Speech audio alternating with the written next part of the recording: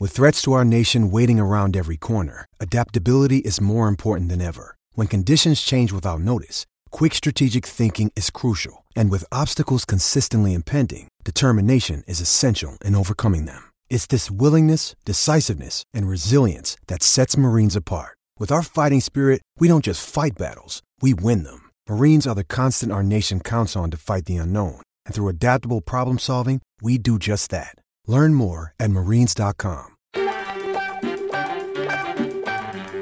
Yo, what up? Welcome to another episode of the Oakland Warriors podcast.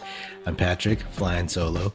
I just watched the Warriors come back and beat the Los Angeles Lakers. Well, shit, that was unexpected. I don't know if it's just because I'm a old school Warriors pessimist, but I was like, nah, they're not coming back from this game. They're not coming back from this deficit. But surprisingly, they did. So good on them. This was a very much needed win. If they'd lost, it would have been 3 losses in a row against pretty good playoff teams. So I think that's really helpful to get some of these younger, newer guys used to winning games a little bit, winning national games, high pressure games, showing some resilience, and pride. It's kind of funny, right? Because like Steph and Draymond have been through so many of these intense playoff games. So for them, it ain't no thing. It's just the other guys, the team's learning how to win. Overall, it's just good to see that the Warriors did not quit. The Lakers are, of course, a better team. They're a really, really good stacked team. They don't look like a great team, like a all-time legendary team. They just look like, very, very good. Like they're just better than a lot of the other teams. They don't scare me the way I'm sure the Warriors scared other teams during the dynasty. It kind of felt that the Lakers took their foot off the pedal, off the gas a little bit, and the Warriors just kept coming and coming. I always felt like the Lakers were going to just have another run in them just to put it away as the Warriors were getting within like 6 points, 5 points. I kind of felt the Lakers were just going to take it from there, but credit to the Warriors. They just kept hustling. Oubre, he had probably his best game of the season. Steve Kerr was clearly mixing the lineups. I mean, he said in an interview that he's not going to change the starting lineup, but he is going to match different players up on the court at the same time. We saw that he put Kelly Oubre Jr. in the second unit as opposed to Andrew Wiggins, and that actually really seemed to help Oubre out a lot. He seemed to be playing a lot freer. He seemed to be playing more of his game. He was slashing a lot. He looked more comfortable.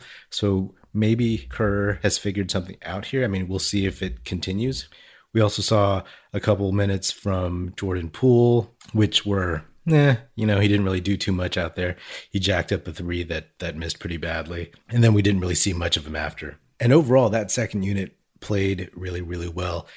In the first half, the second unit brought them back. And once the starters came back in and James Wiseman came back in, the Lakers lead went from like 6 or something to like double digits. In the second half, that was the case too. The second unit brought them back. And Eric Paschall, he played awesome. I got to give Chung credit. He texted and said that Paschall is kind of like a baby LJ, Larry Johnson. And I was like, oh man, that is one dude I totally forgot. And I think he's kind of right, shorter dude, knows how to play, tough, big body.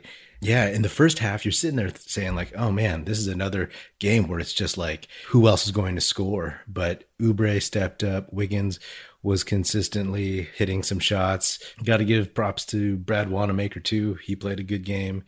And overall, folks just kept hustling. So I can definitely appreciate that.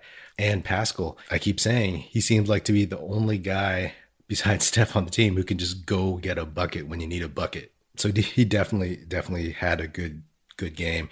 Kerr went with Paschall over Wiseman in spots. Wiseman, just wasn't his night. Wiseman had probably his worst game in a while. Foul trouble, the matchup with him and Gasol. He was getting worked by Marc Gasol, and I don't think he guarded AD very much.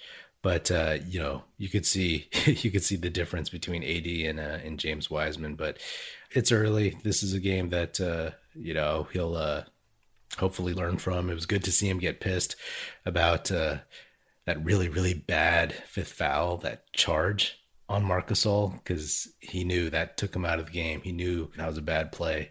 I mean, he tried to Euro step Gasol, but Gasol's so wide. He just still ran right into him. So it would have been nice if he finished that, but it's even nicer that the Warriors got this win. You just never seem to get into a rhythm. There were times where he made rookie mistakes, he bobbled the ball, stuff like that. And it was pretty clear that if the Warriors wanted to win, you're going to have to go with either Paschall or Looney. So in the second quarter, Wiseman didn't come back into the game until maybe there were like 3.5 minutes left in the half. And after he got his fifth foul in the third quarter, he never came back. Paschall came in. Looney and Paschall had some minutes together. Didn't go as badly as the previous game. And then Kerr chose to close the game with Looney, which is smart, of course, because Looney has a lot of experience closing games, not making mistakes, playing solid defense down the stretch. Like I've said before, luxury to have that dude as your second string center. I mean, we all know, let's face facts. The Warriors are not going to win the finals this year. Unless there's some crazy rash of injuries or COVID just wipes out all the teams that are supposedly better than the Warriors, like everybody has to sit out. So the Warriors are playing against bench teams the whole time. It's been a crazy year already, so who knows? But assuming everything goes the way it's been, this season is about next season, right? It's about the 2021-2022 season. Right?